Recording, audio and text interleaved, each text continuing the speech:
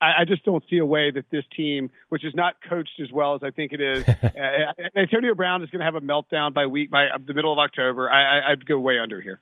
On this episode of the Against the Grain Football Podcast, we're going to make some money. It's time to talk NFL team over-unders. Get in the car, go to Vegas. It's all happening right now. We are cutting against the grain. Against the grain. Against the grain. Against the grain. Now your host for Against the Grain. Here's Andrew Perloff. Against the grain. It's that time of year. You can hear a lot of predictions. Most of them are wrong. I was recently reading a book by my buddy David Epstein called Range. Mario, my producer, is here, and he's looking at me like, stop being such a nerd.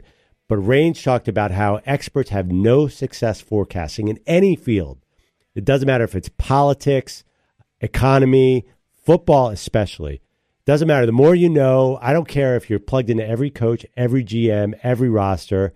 You really cannot predict accurately what's going to happen next. It's a scientific fact.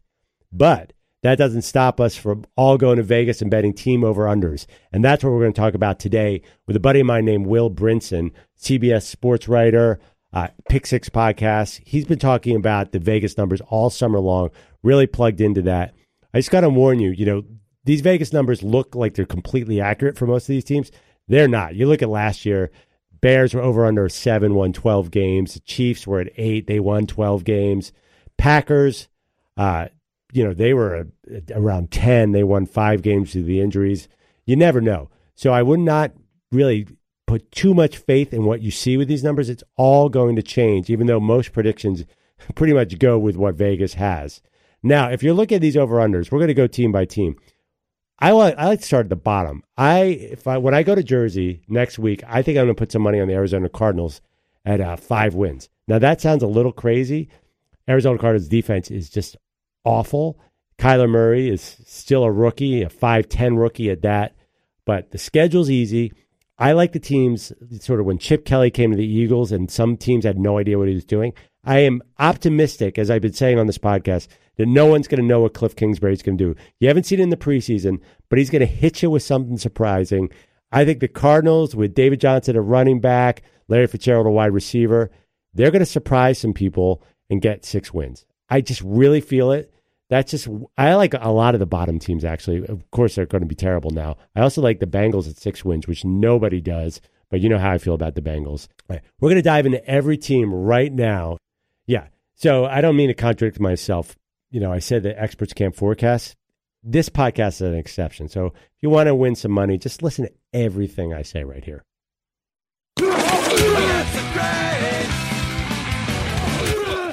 All right, now I'm joined by my friend Will Brinson, CBS Sports senior NFL writer and host of the Pick Six podcast. And Will, as I've told you, I have a long drive up every morning, and I admit I listen to the Pick Six podcast, maybe borrow some content for the DP show. Don't tell Dan I said that. But you guys do a great job. The other day, and I do like the small talk part, you talked about going to a movie at the Alamo Drafthouse. I think you saw Once Upon a Time in Hollywood.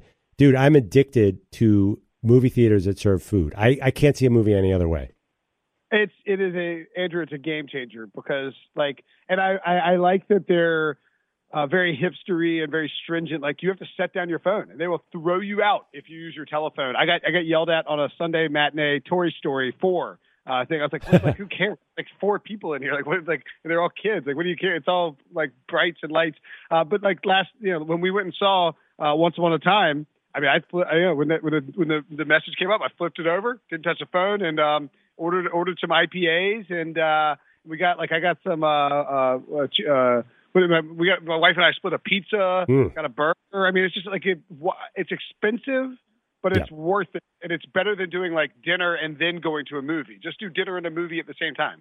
Well, here's the problem: it is expensive. I go to both Alamo and a place called the iPic Theater in South Street Seaport in New York.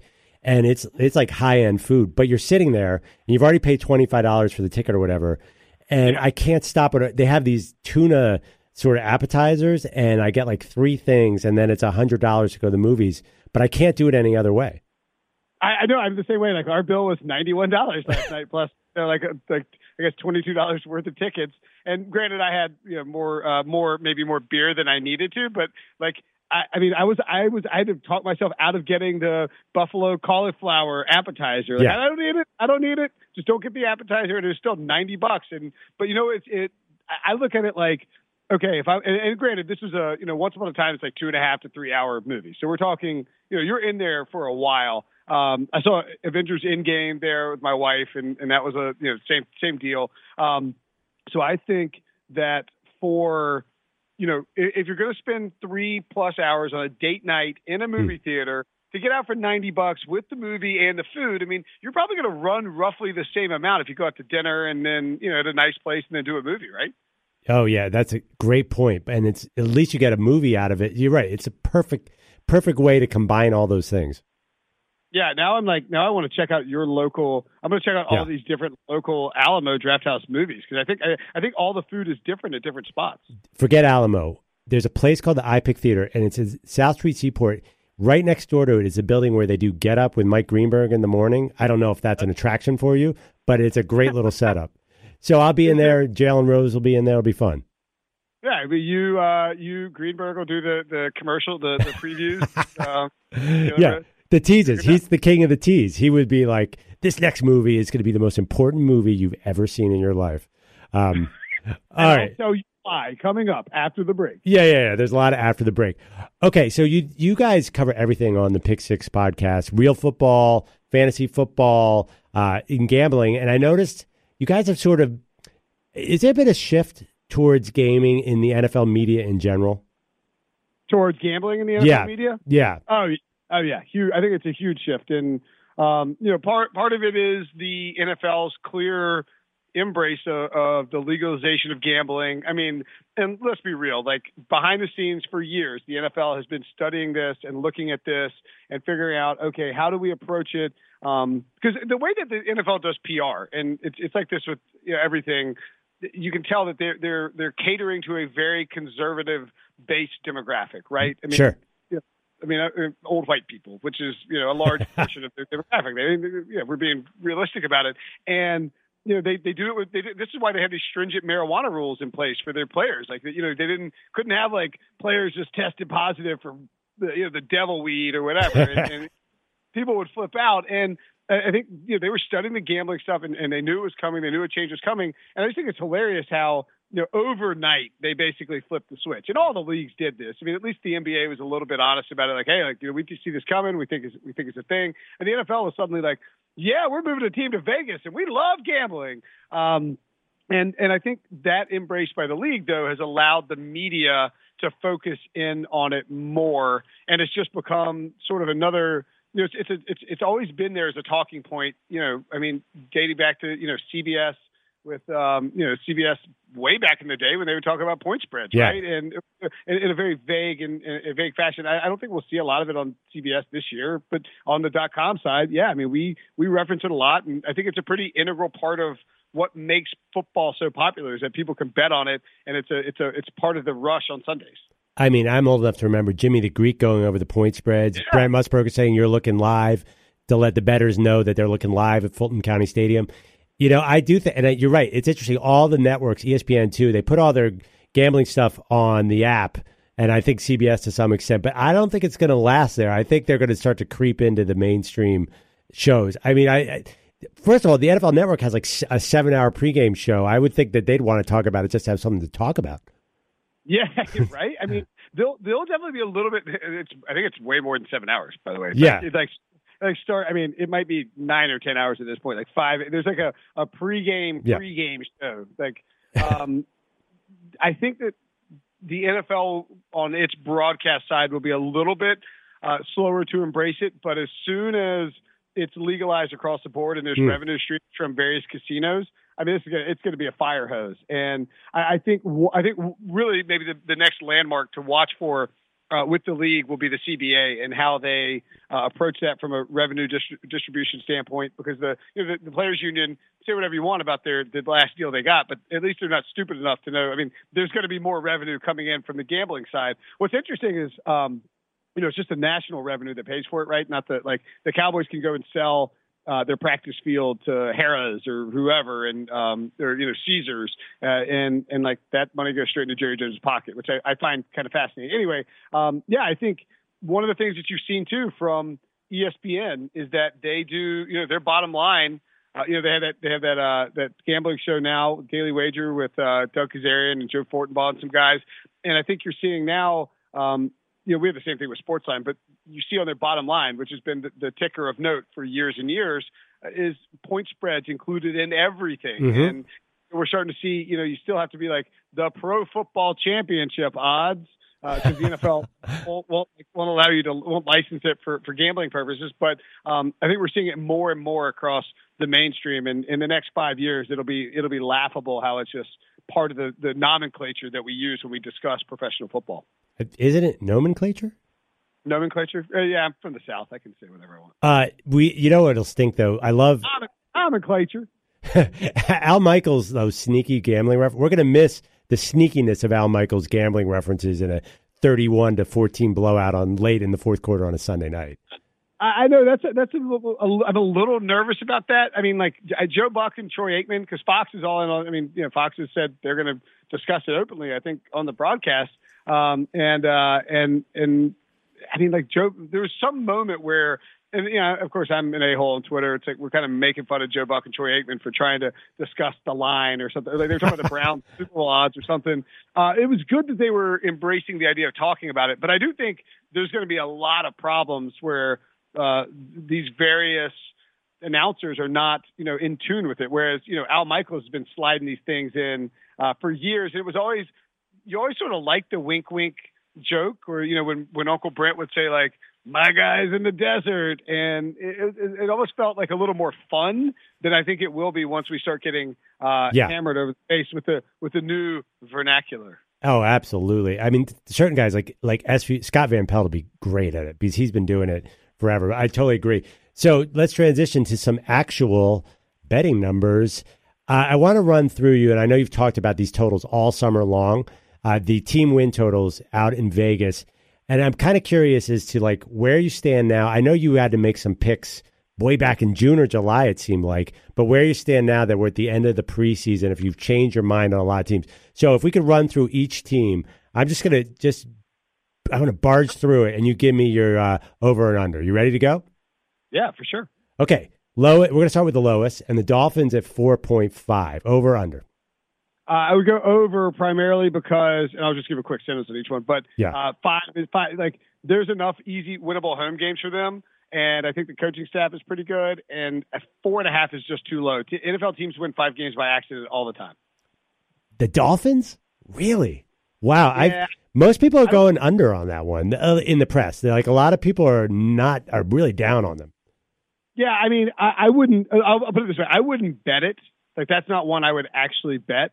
But if I had to make a pick, like they get the Redskins at home. I mean, they could steal one of these September games against the Ravens or Chargers. That wouldn't surprise me. Yeah. Redskins at home, Jets at home, Bills at home, Bengals at home. I mean, if they steal one in September, I think it will go over because I think that they'll get 4 of those home games, even though, they have I think they have 3 of their final 4 games are in Northeast or in the northeastern area in December. So that should go really well for that team from South Florida. Wow, you really just sold me with that schedule. That is easy. Okay, Arizona Cardinals at 5. Go ahead. I want to believe in Kyler Murray. I do. I want to believe in Cliff Kingsbury. I'm taking the under. They start out with a brutal schedule. I don't think – here's my thing on them, Andrew, is that Cliff Kingsbury's not going to unveil some magical new offense once the regular season starts. This isn't like the read option or something like that. I mean, he's doing something that we have seen him do for years at Texas Tech, and so I just think that division is too hard. They also draw the NFC South and have to play the Steelers and the AFC North, and so I think you're going to see them go under there. I'm so excited though. Wishful thinking. I hope that they just run down their offense just goes wild. I would love to see Kyler Murray. By the way, he's got a cannon. Did you watch the Vikings game? His only good preseason game. He had 2 or 3 throws in there that were just absolute dimes to the back shoulder. I'll tell you this: if I were betting on the Cardinals, I would bet on their under, and then I would bet on them to win the division at like 30-1. Oh, I love it. Okay, Raiders at 6. I feel like they're going to kind of go down with every Hard Knocks episode. Where do you stand on the Raiders? Way under. Antonio Brown. I mean, look at their schedule is so effing brutal. Yeah. They are Broncos at home on the 10:20 p.m. Monday night game in Week 1. Then they get the Chiefs at home, at the Vikings, at the Colts, Bears at home. Bears in London. Then their bye week, and then they come back from that London trip. And good luck if you're anything better than 1-4. And they're at the Packers, at the Texans before they get the Lions and Chargers. I mean, it eases up a little bit on the back end, but their final 2 games are on the road. I just don't see a way that this team, which is not coached as well as I think it is, Antonio Brown is going to have a meltdown by the middle of October. I'd go way under here. I don't even understand why they have veterans like Burfict and Richie Incognito and Antonio Brown. They should have just said we're rebuilding for Vegas. I don't understand their late second push to be a contender. Maybe Gruden was feeling some pressure to win, but I'm down with it. All right, Giants at 6. I think he was embarrassed. Yeah, you're right. He's just impatient. Yeah. Yeah. All right, Giants at 6. 6 has moved up 5.5. I will go over. I'm weirdly on the Giants camp this year. I will go over and expect to lose it on that pick for whatever reason. Another wishful thinking. I really want to see Daniel Jones. I saw enough in preseason to jump on. I'm probably being foolish, but I saw enough in preseason, and I kept saying to myself, and I know you're down there, why wasn't he this good at Duke? He was a completely different player in the games I saw at Duke. Yeah, it's crazy, right? I mean, he didn't look. I mean, he looked fine at Duke. He looked like a guy who could develop into something at some point. I mean, he just didn't have a lot around him. But I mean, typically speaking, when you see an NFL caliber quarterback playing at the college level, you kind of know it. Yeah. Right? I mean, like you don't see it's like, oh well, I didn't see that coming. I would. I think that if. So I look at this situation a little bit like the Ravens last year when you talk about the over, which is, okay, if Eli Manning plays the entire season, that means they probably hit the over. Like, I think they'll get, if Eli plays the whole season, that means they played, win 7 games at least. And if Eli doesn't play, then you have the break glass in case of emergency, and maybe Daniel Jones comes in and plays well. So like Lamar Jackson last year, they have the Dolphins and Redskins and Eagles twice in December. If the Eagles are really good, they could be sitting guys in week 17. They also get the Cardinals at home and the Redskins obviously at home and the Bills at home. So I see a path here for 7 wins. I've done a trick with a lot of casual NFL fans. Name me 3 people on the Giants defense, and they've had a lot of trouble. That is a no-name unit right now. Yeah, but see, I like 2 guys to pop on that defense. Lorenzo Carter, the pass rusher out of Georgia. I guess I'm not a casual NFL fan. But yeah. And then my guy B.J. Hill out of NC State, their interior guy. I mean, it's a no-name defense, but I think they can be a little bit better than people think. Yeah, I mean, Lorenzo Carter could walk into most people's kitchen and no one would know who you're talking about. But, okay, I like your reasoning. All right, next, team near and dear to my heart, the Cincinnati Bengals. As you know, I'm a faux Bengals fan. 6. I know where you're going with this. What do you think?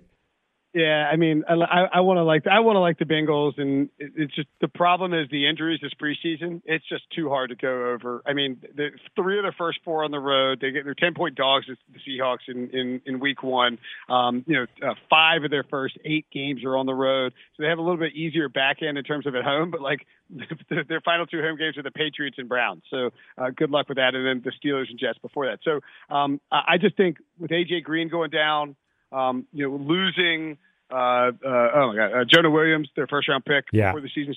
The offensive line is too banged up. I just can't see this team being a 7-win team. Well, I mean, we all knew it was a matter of time before someone went down there. If you had Eifert healthy, actually, what would the number be if I could promise you 16 games or at least 15 of AJ Green, 16 of Tyler Eifert, 16 of Joe Mixon, 16 of Andy Dalton? Would you go over if that was the case? If it full season of Tyler Eifert and AJ Green, I'd go over with that. That's never happened. It never will happen. I was sort of I kind of liked the Bengals as a sleeper right up until the injury bug just ripped them apart. Well, I got to tell you, that offense in the preseason, Andy Dalton basically had a touchdown on every drive except for 1 pick 6 where somebody forgot to block somebody, because nothing is ever Andy Dalton's fault. Okay, another team. Oh, sorry, go ahead. No, it's just, it's totally possible that Zach Taylor is like baby Sean McVay and just unlocks Dalton's potential. Well, I mean, who knows? Okay, next team, another team that is of interest to me, as you know, the Case Keenum-led Washington Redskins. I have it here at 6. You know where I'm going with this, too. It was 6.5. I hope people hammered it. I mean, look, I picked the Redskins to win the division last year. I like your boy Case Keenum. I think he's certainly going to start. The problem is he gets the Eagles, Cowboys, Bears, and then it's before hosting the Patriots in Week 5. And at that point, I would expect that you see Dwayne Haskins come in, not because Case Keenum isn't good, right, but because the owner there is impatient and will want to see his first round pick play. This team can never stay healthy. Yep. Adrian Peterson in the backfield. This is one of my. If you can get 6.5, it's one of my best of the year. It's there's no way they were going Dwayne Haskins and having start out at Philly, then have the Cowboys defense, which I think is going to be good, the Bears defense at Giants, and then Patriots. There's no way they were going to do that to Haskins. So they're doing it to Case. How bad is that wide rreceiving core too? I don't know if you saw the story that they might cut Josh Doxson. That is a no-name receiver core. Oh, I think they will cut Josh Doxson just because they added Terry McLaurin in the third, my boy Kelvin Harmon in the sixth. Trey Quinn's like a PPR 42 team PPR sleeper. It's bad, man. I mean, Paul Richardson's still there. It's easily the worst receiving core in the NFL, and they got Eric Flowers starting at left tackle. It's a problem. Yeah. I feel bad for Case because this is going to get pinned as like, well, that Minnesota year was a real fluke. It's like, well, but he wasn't that bad in Denver, and this is just an unfair situation. I mean, it's just not good for anybody. By the end of the year, he was throwing to like 8th round picks at Denver too, so that's a really bad receiving core. Okay, next, Tampa Bay Buccaneers 6.5. Hey, before you go, I had a bunch of analytics guys on a previous podcast, and they're high on Bruce Arians and the Bucs, but those are the only guys I've heard who were high on them. Yeah, Sam Monson for PFF was high on him because he was on the pick six a couple weeks ago, and it's all blending together. Here's my thing, and I tweeted about this during the Bucs game as the Browns defensive line was mauling Jameis Winston. Bruce Arians' system is great if you can protect the quarterback and if the said quarterback is accurate down the field. But the dirty little secret about Jameis Winston is he's not accurate down the field. I mean, he can throw the ball down the field, but he's not accurate like Andrew Luck or Ben Roethlisberger or Carson Palmer. Those guys were accurate at 45 yards and thereabouts. And I think when you look at his schedule, man, it is a tough start. If the 49ers are good at all this year, that's a rough week 1 game at home. Then they play the Panthers twice in the first 6 weeks, which means a healthy, pissed off Gerald McCoy. They're at the Saints and at the Rams and they get the Giants at home. I mean, if you come out of that at like 2-4, I think that's a pretty good effort. And they got to bye in week 7, followed by 2 weeks on the road. And I love Bruce Arians, but I do have at least qualms about anybody who leaves retirement to do any sort of job again, because you have been retired, you have enjoyed the luxuries of retirement. Are sure you're enthusiastic about being not retired. I'm thinking of Dick Vermeil coming back to the Rams. That was a good deal, but that's a good call. That's a good call. Yeah. Okay, and I'm totally agree with you on the Bucs, by the way. Okay, next I got the Lions at 6.5. I think I'm on the over for the Lions, and I'm not really sure why. I actually think they're kind of a good value to win the division at like 10-1. That's not my pick to win the division, but I think it's okay value. I think now Frank Ragnow and Gerard Davis getting hurt are major red flags. Yeah. That's a run stuffing linebacker and your biggest protecting, the guy who's snapping the ball who moved back to his natural position. Kerryon Johnson is a decent flyer to lead the league in rushing. I think he could have a big year if they actually use him. Cardinals early on, he could bust out in week 1. The division is really tough. I will take it over, but I think it'll probably end up being like 7 or 8 wins. The Lions have that thing where it doesn't even matter what they have on paper. You still look at them as the Lions. They'll find a way to slip up when it matters. I want to be in on the Patricia train and think that this is going to be some sort of genius defense, but I have no excitement about this team. They're very, very boring. Yes. Just very boring. I heard, I think it's like Mark Sessler of you listen to the Around the NFL. Yeah. podcast, Mark's right? Awesome. He's hysterical. Yeah. I love Sessler, but I think he is like been railing against like not just the Lions because of like their like personnel or anything, just like their lack of an identity. And he's not wrong. They're just like you picture the Lions and you just picture blah, like there's nothing there. Who do you think would win a fight? Your pick 6 crew, which includes, I'm going to give you Pete Prisco. I won't give you Brady Quinn. But I'll give you no. Prisco, and I'll give you a couple of your other guys there against the around the NFL guys. Who do you want? Breach, Wagner McGuff. Well, if it was like the Super Friends, it was like me, Ryan Wilson, Wagner McGuff, Breach, and me versus Rosenthal, Wessling, Hansis, and Sessler. It would be the lamest fight of all time. Like, it would just be like four short, like kind of nerdy guys sort of going at it. Wes would probably be the most dangerous guy in that situation. Yeah. I mean, I don't know if I don't know who's matching up against who. It would just be a slap fight. It would be so bad. It'd be like Anchorman. Wes would definitely be showing. He'd be the crazy man. I think you're right. He'd have like a board with a nail sticking out. Rosenthal would pull himself out to make a witty comment or to just add something about how great Todd Monken is. I can't see him being a threat. Sessler's too witty. You guys would definitely win that, I think. It's a possibility. We're not strong or tall at all.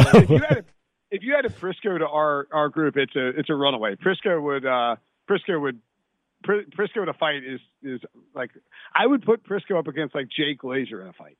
No. Yes, but Prisco would cheat and do horrible things, that unspeakable things like a man shouldn't do in a fight. I did hear you guys weight shame Prisco the other day. That was really mean, by the way. The Mahomes interview. Yeah. Yes. By the way, I'm so jealous of your friendship with Brady Quinn. You guys sound like two dudes who just would sit back and drink a beer. I want that kind of, like, I want a handsome quarterback friend who I can talk to all the time. How do I do that? It really fell in my lap, and I'm not sure how. But Brady and I just took. I did not think that if I met Brady Quinn and had to work with him, that he and I would become good friends. But we have, and so it's not very bizarre. It's just like sometimes you forget that like he's probably the greatest player in Notre Dame history, and I think he likes me for my goofiness. I guess I don't know, but yeah, I highly recommend it. Get yourself a handsome former professional quarterback good friend. It's pretty cool. Yeah, I mean, I'm putting out feelers to David Carr, and it's not going anywhere. Okay, let's move on. Buffalo Bills, 7. Yeah, this is a weird one, right? I really like the Bills. I'm taking the over. I'm scared. Some people I know that are smart are kind of against them. I just think that this is a team that just wins more games than it should because Sean McDermott's an underrated coach. They improved the offensive line in subtle ways, and the same thing with the receiving core. I think Ed Oliver is just flying way under the radar as a defensive rookie of the year candidate. So you get the Dolphins at home, the Redskins at home, 3 of 5 to close on the road, which is a little concerning. But I'll take the over here. 3 straight home games out of the bye. Have I ever told you my first round quarterback theory that everybody will give a huge benefit of the doubt to a first round quarterback? Josh Allen did not play well last year. I mean, I honestly blame the coaching staff more than him, but he did not look. I think people are too high on him because of where he was drafted. Right now, I think he needs more time. He's going to be a great runner, but he's not a passer yet.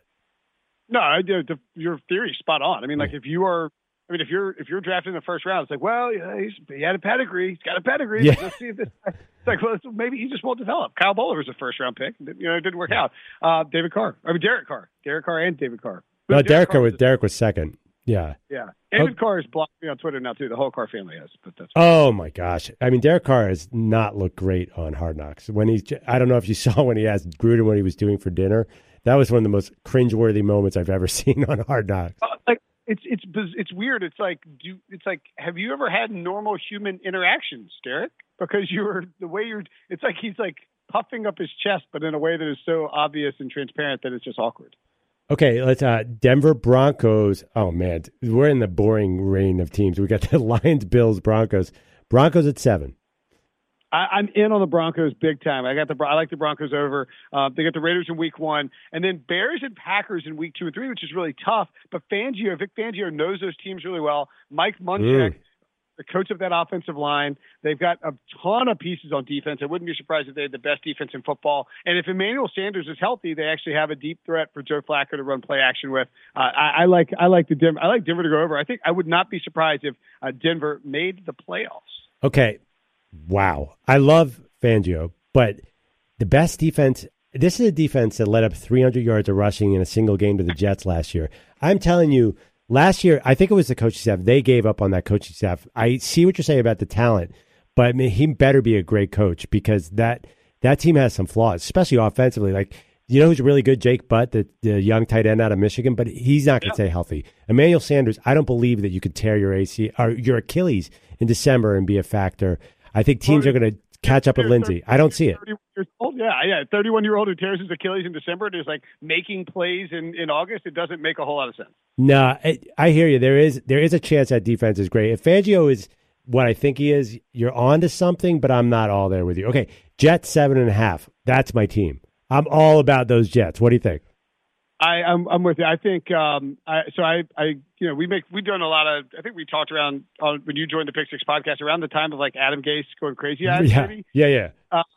But I think that Adam Gase and Le'Veon Bell and Sam Darnold are a perfect schematic marriage, and I believe that Sam Darnold will fit with exactly what Adam Gase wants to do. I think Sam Darnold is legit. He flew under the radar last year played really well down the stretch, but flew under the radar because, Saquon was lighting it up and the Jets, weren't great. And of course, Baker Mayfield is getting all the hype. I'm here for Sam Darnold.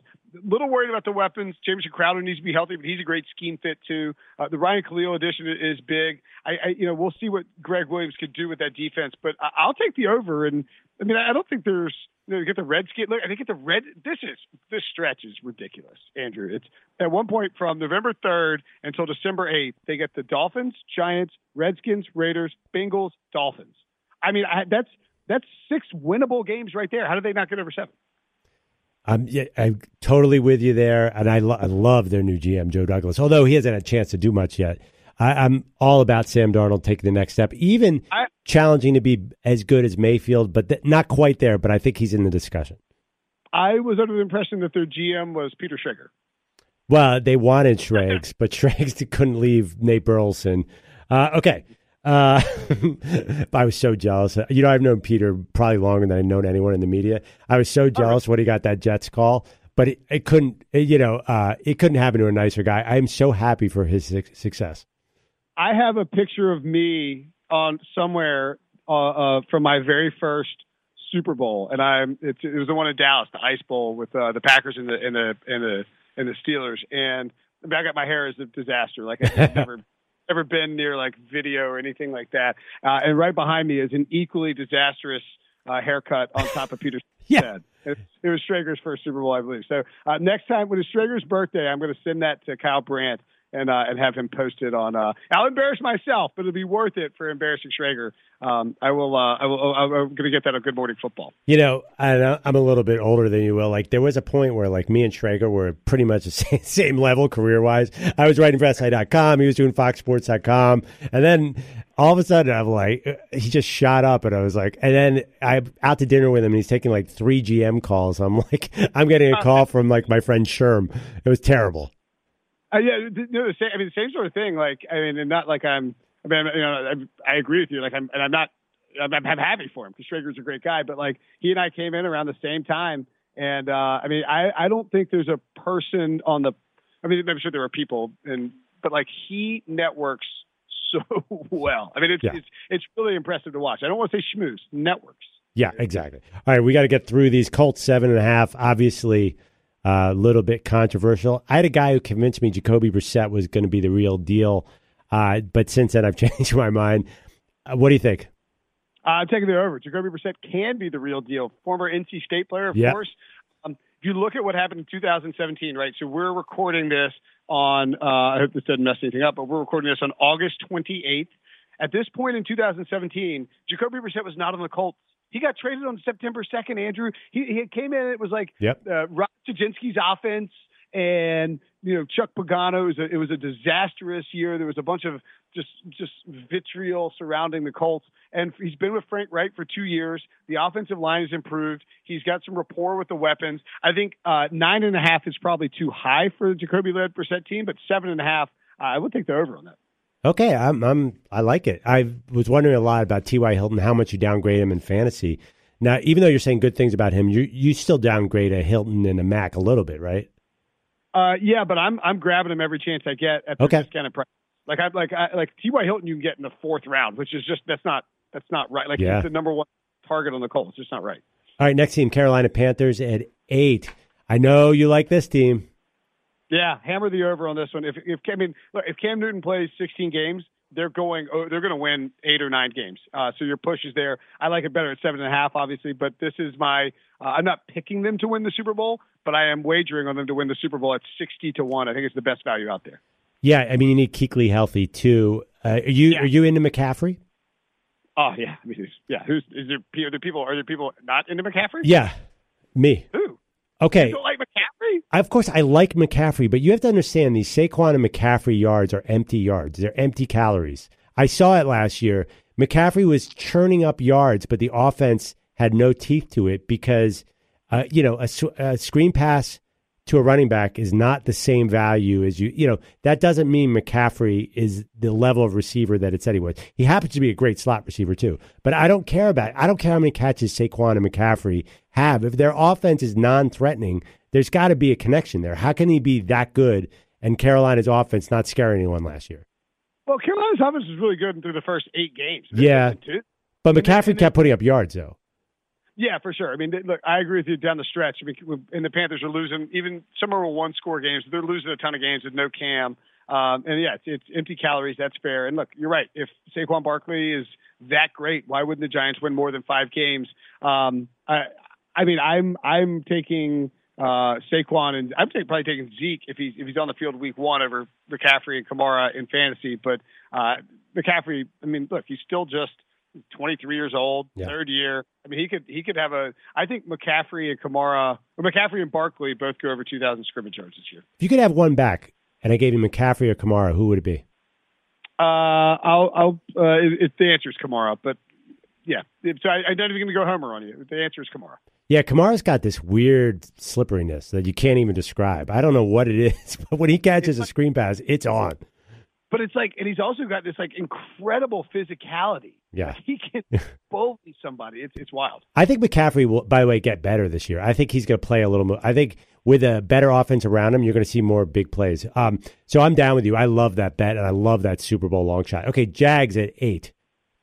I'm starting to get worried that I'm too down on the Jags, but the way that things shifted in the AFC South. With the Andrew Luck injury, it bumped up the Jags number to 8. So I'm probably going to take under. I just don't think, and I don't know if are you on the Nick Foles wagon too, maybe, but I just don't think that. I don't think Nick Foles over a 16-game season in this Jacksonville offense is going to be enough to put them over the top. Yeah, it's weird because I'm from Philly. I know the Eagles pretty well. Nick Foles is what Nick Foles is. He can have amazing games and big moments. But I agree. I like what you said over a 16-game season. I can't get excited about this Jags team, especially after they let me know. I'm not excited about Fournette. I'm not drafting Fournette in any of my leagues. So I'm right there. And I feel like 8 is pretty optimistic.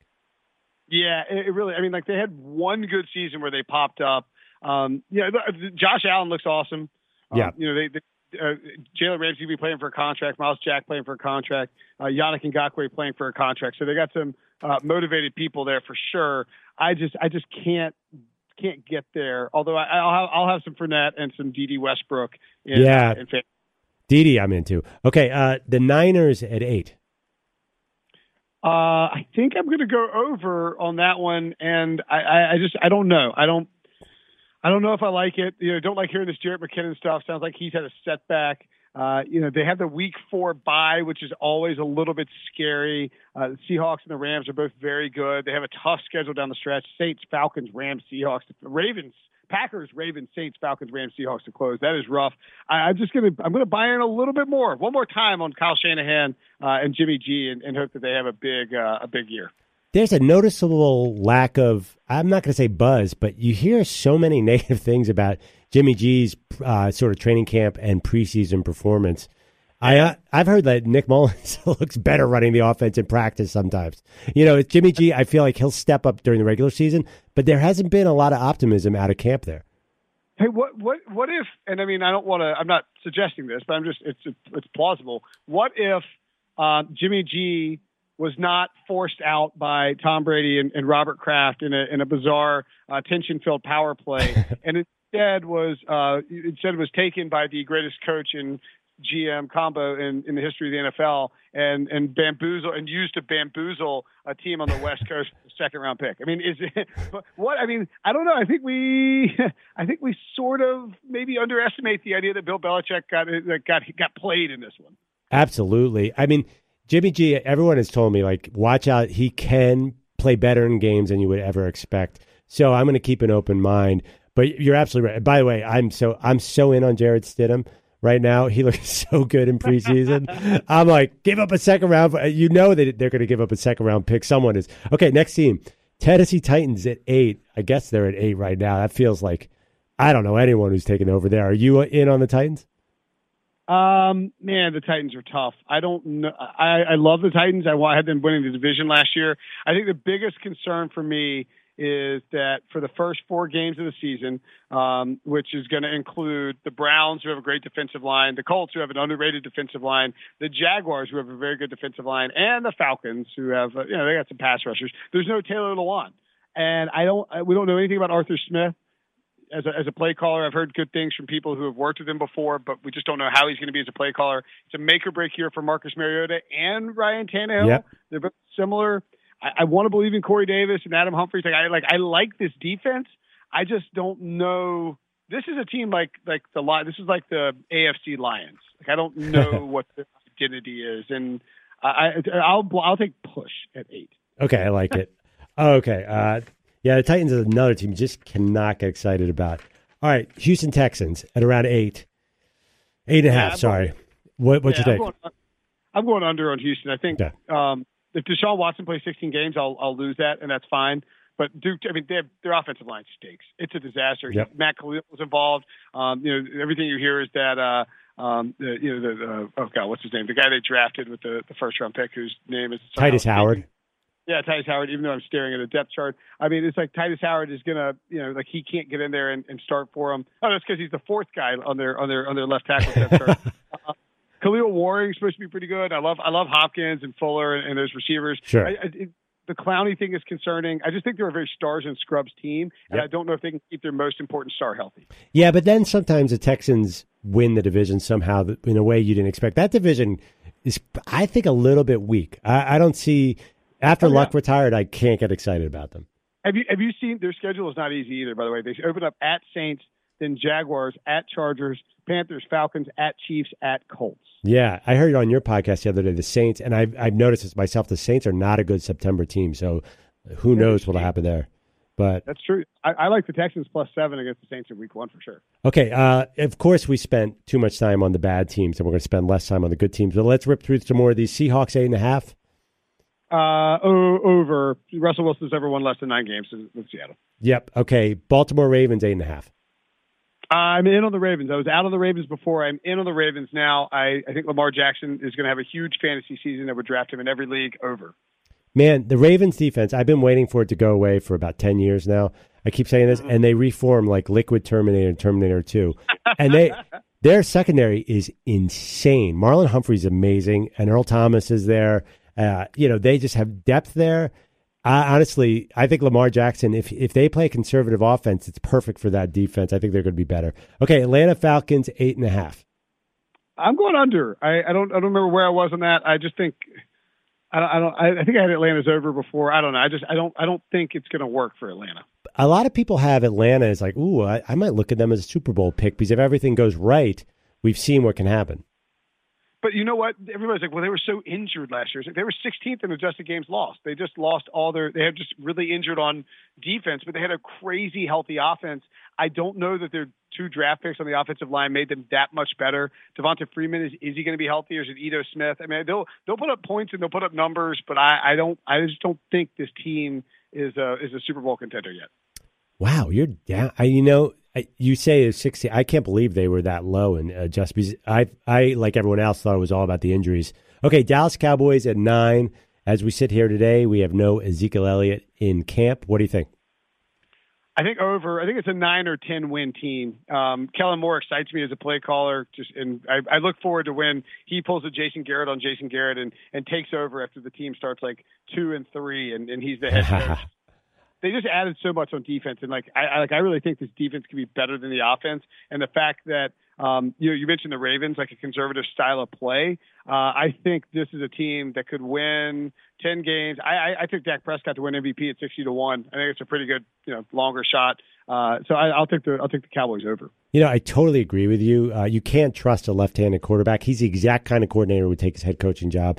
Yeah. How in love are you with that linebacking core, Jalen Smith and Van Der Esch and those guys, and Sean Lee, who's kind of rotate in? That is a ridiculous linebacking group. Yeah, I do like the Jalen Samuel contract thing. Sort of annoys me because it was such a blatant troll of Zeke Elliott. Like they will announce an extension for a member of the Dallas Cowboys in their press release, and they're yelling how much they're giving him. When it's like, come on, guy, that's not, you're underpaying him. It's a team friendly deal. You're doing this just to mess with Zeke. But yeah, it's a great front seven there. Okay, the Minnesota Vikings at 9. This is my Super Bowl winner pick, so I'm taking the over on Minnesota. Very quickly, I'm also taking Dalvin Cook to lead the NFL in rushing yards at 20-1. And I think when you look at this team, they add Gary Kubiak in the offseason. It's a zone blocking scheme. Garrett Bradbury at NC State ran 95+% of his snaps in a zone blocking scheme, his run snaps in a zone blocking scheme. Dalvin Cook played in a zone blocking scheme at Florida State. Kirk Cousins came up in a zone blocking scheme with the Kubiak-Shanahan style with Washington. I think this offense is going to take off, and it's going to be a really impressive group to watch. A couple of that defense. This is my Super Bowl winner. Okay, I'm going to edit out some of that because I'm spending crazy money in auctions on Dalvin Cook. I am in love with Dalvin Cook. People say, well, watch out. Is he going to stay healthy? But that run he ripped off the other day against I think it was against the Cardinals. Oh, man. Dude, check out the screenshot I tweeted of it. Before Dalvin Cook, Kirk Cousins is still touching the ball, and Bradbury is on the second level burying a linebacker. And he is so perfect for the scheme, and so is Dalvin. He's that one-cut runner. I think I'm getting Dalvin in every fantasy league I possibly can. Me too. I'm taking him really, really high. But let's delete the whole section and not tell anybody about it. Okay, so the thing is, I'm just going to be honest here. You and NC State players, after you were talking about Kelvin Harmon in the first round. No, I think I teased you about that on your podcast too. The 6th round thing was crazy. Nobody saw it. Yes, that was a bad call by me. I think his testing killed him, but I think he'll still be a productive receiver. And hey, Jacoby Myers should not have gone undrafted, clearly. Oh, he's really good. Okay, Pittsburgh Steelers at 9. That's my AFC Super Bowl contestant, so I will take the over there. I think the Steelers winning the division at better money than the Browns is a fantastic value as well. I love your Super Bowl. I'm so jealous of your Super Bowl picks. They're totally sexy right now. I'm pretty happy with it, right? Vikings over Steelers. I feel like I got laughed at when I said it at a radio place the other day, but I feel like that's a nice. They both have 9 win totals, so I'm not doing something stupid like with the Cardinals Chargers thing I did a few years ago. They got stability on both sides of the ball. I like it. I'm feeling good about it. Yeah, first of all, no one's going to remember if you pick the Patriots and the Eagles, so you gotta take a little risk. Now, that being said, I don't know if it's going to come together for both those teams, but I definitely like it. Okay, Green Bay Packers at 9. I'm going under. I just don't think. I know Aaron Rodgers coexists with Matt LaFleur. I'm not buying it. I don't think Aaron Rodgers is going to be this. I just stay on track and do the play action and run the plays you tell me to be type of guy. And I think we could see a narrative shift on Aaron Rodgers' career after the season. I'm going to edit that out too because Aaron Rodgers will probably curse you out if he hears that. How has he gotten so sensitive this offseason? Remember, he was upset about those those joint practices. And then he was one of many people who had I thought over the top comments on the 1 or 2 people criticizing Andrew Luck. I mean, dude, I feel like he's the best player, but he's also one of the more sensitive ones. If he hears this, I do have him in several fantasy leagues. Yeah. I think he is undervalued. And I love Aaron Rodgers, but I don't know. I just don't know. I just don't know if they have. It's just Spidey sense situation. I could look really stupid in a couple of weeks. Yeah. By the way, I think he's the best quarterback, and I think he's hysterically funny when he wants to be too. Okay. Yeah. Next one, the juicy one, the Cleveland Browns at 9. Under. Ooh. Okay. Now we're talking. Let's hear it. too much hype, man. I mean, I love Baker Mayfield. He's my QB1 coming out, even above Darnold.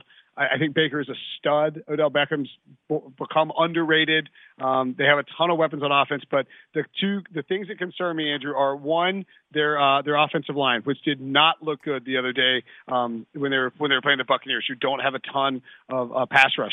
Two, first-year head coach. There's just gonna be some bumps. I mean, no head coach comes in and dominates outside of like maybe McVay, right?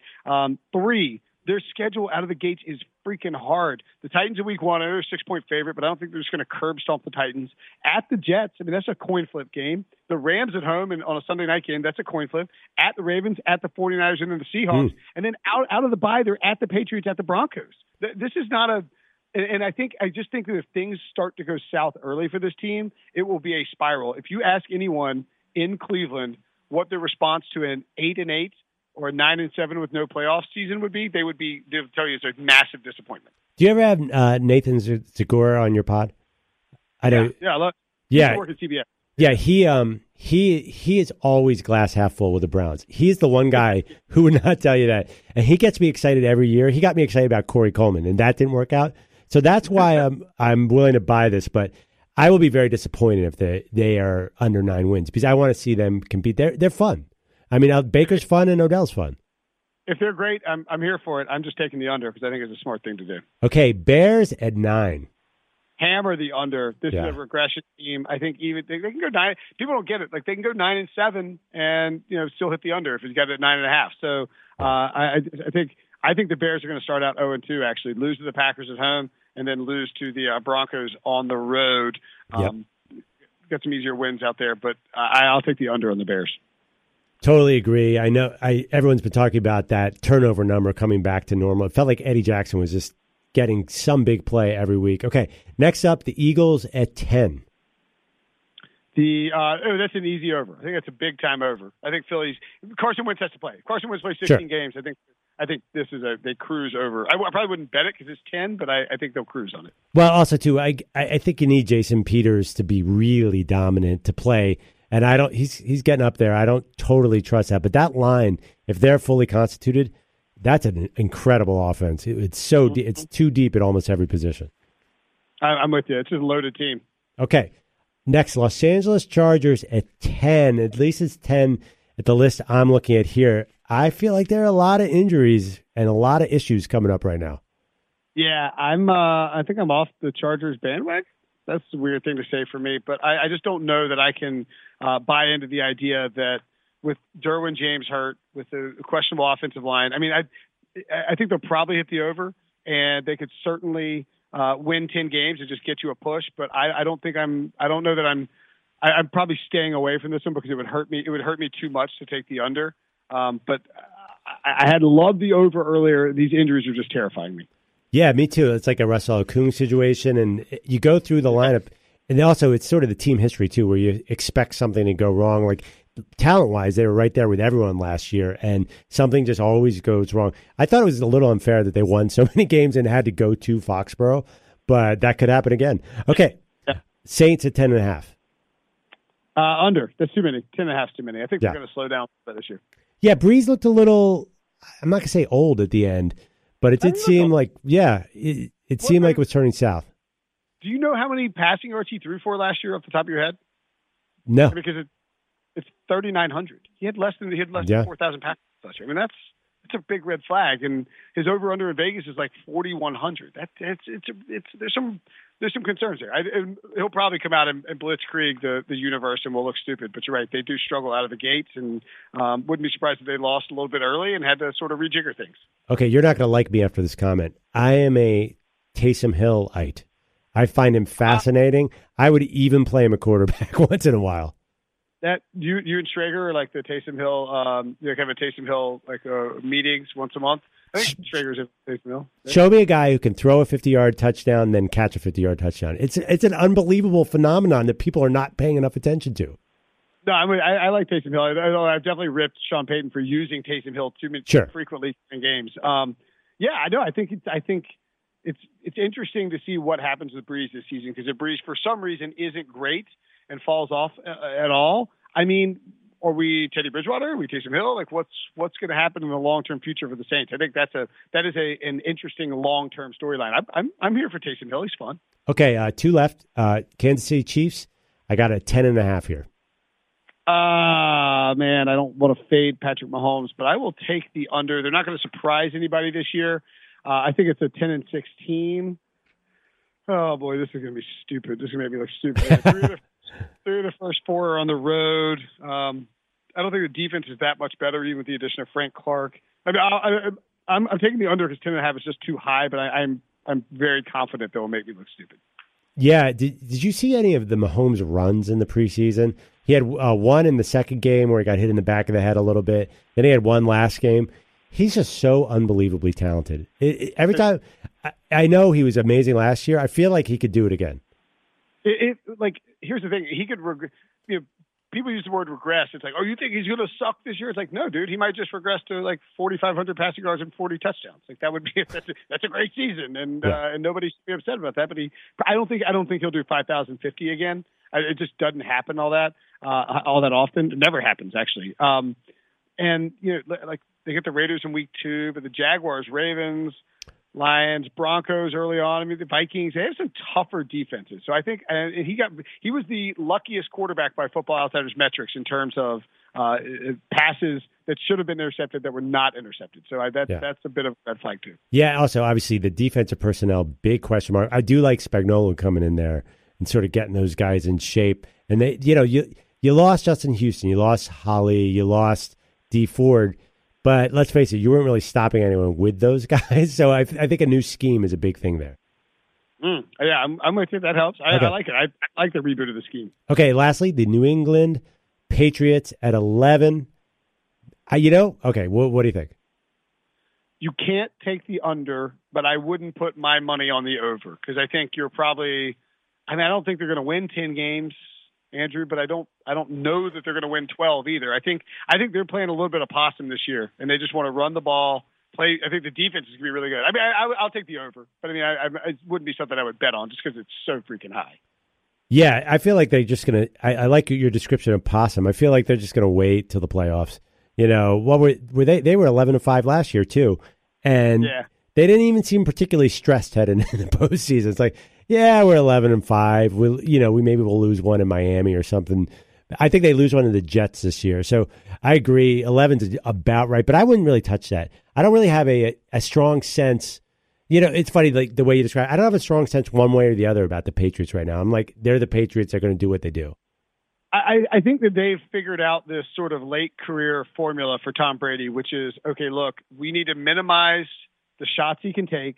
We need to run the ball. They want to pound the ball. They drafted 2 SEC running backs in the first 3 rounds in the last 2 years. And Sony Michel, a first rounder. They're loading up on offensive linemen. I think they want to run the ball. Yep. They want to play great defense. They want to shorten games, shorten the regular season, pile up wins, get to 12, just make sure they get a first round bye. And then after that, all they do is, say, hey, look, it's a 3-game season. Let's go win 3 games and we got another Lombardi. Yeah, I mean, they started transitioning to a heavy line and running a few years ago, actually, when everyone was going nickel and dime. Will, I did not mean to keep you for this long. I feel terrible. I just looked at the clock. I'm like, oh, my God, we've been talking forever. I really appreciate it. No. Well, first of all, we ran through all the teams. It's fine. And you were like, I said I would give a quick I'm the one messing up your podcast because now it's super long. This is not like, it's like the opposite of hitting your mark in the radio business. But I said I would do a short answer and then I would provide long answers for all of them. But Andrew, you listen to my podcast. So I'll do I'll do anything for anybody who listens to my podcast. Anybody like if a random listener calls up, then you'll come to their house and drink beer with them. Well, did you? Oh, so I don't know if you saw this. This is actually pretty cool. So we did a telethon to raise money for St. Jude for fantasy football purposes. And we took calls, and like Roddy White was there, and Eddie Lacy, and a bunch of stars. We were down in Fort Lauderdale, and a podcast listener, Vance, I think it's Vance Heath from Greensboro. He DM'd me. He wanted me to do to draw his fantasy draft order, and I was like, yeah, I'll do it. And I DM'd him back. I was like, hey, actually, would you mind, if you don't mind, would you donate something to St. Jude's, and we'll actually do it on air for you guys live right here. And he's like, yeah, sure. He donated $1,000. Oh man, that's awesome. That's so cool. like his company matched it too. So St. Jude's got $2,000 just from the Pick Six podcast, which was, I don't know, it's kind of cool. Like I think that and it's the same thing that like Rosenthal and those guys have. You know, it's like we want to have a relationship with the listeners that is sort of like familial. And so yes, I wouldn't go to somebody's house, but if a podcast listener was like, "Hey, I see you're in Vegas. I live here. Would you want to have a beer?" Yeah, sure. I'll have beers with podcast listeners, and I take fantasy advice over DM on Instagram and Twitter too. Oh, that's a great idea. Yeah, and by the way, as long as we're talking about, if anyone wants to send me some swag, you know where to find me at Andrew Perloff on Twitter. By the way, I have my Pick Six hat is on my hat rack. You gave me one at the Super Bowl, and there are not a ton of occasions for me to wear it, but I'm going to work it into the rotation more. No, it's fine. I mean, you can't be wearing like a CBS podcast hat on the Dan Patrick Show. That would be. Well, that's exactly, I didn't want to say it outright, but it'd be like, but I should one time just to see what Dan says. By the way, and Dan, he might have been listening to the beginning of this podcast. He's long gone at this point, just to be clear. I mean, like we're probably at 45 minutes, right? Or 50. Yeah. That's the average checkout point. I mean, that's a checkout point. And look, Dan's a busy guy. Yeah. He's got a radio show to do and tire commercials. And I'm sure. Did you ever see me in that tire commercial? I made one too. No, you shot the cannon. Yeah, it's my career highlight. Yeah, thank you. He's like, please stop that. All right, Will. I really appreciate it. You got to go. You got podcasts to record. We will talk during the season, buddy. Sounds good, man.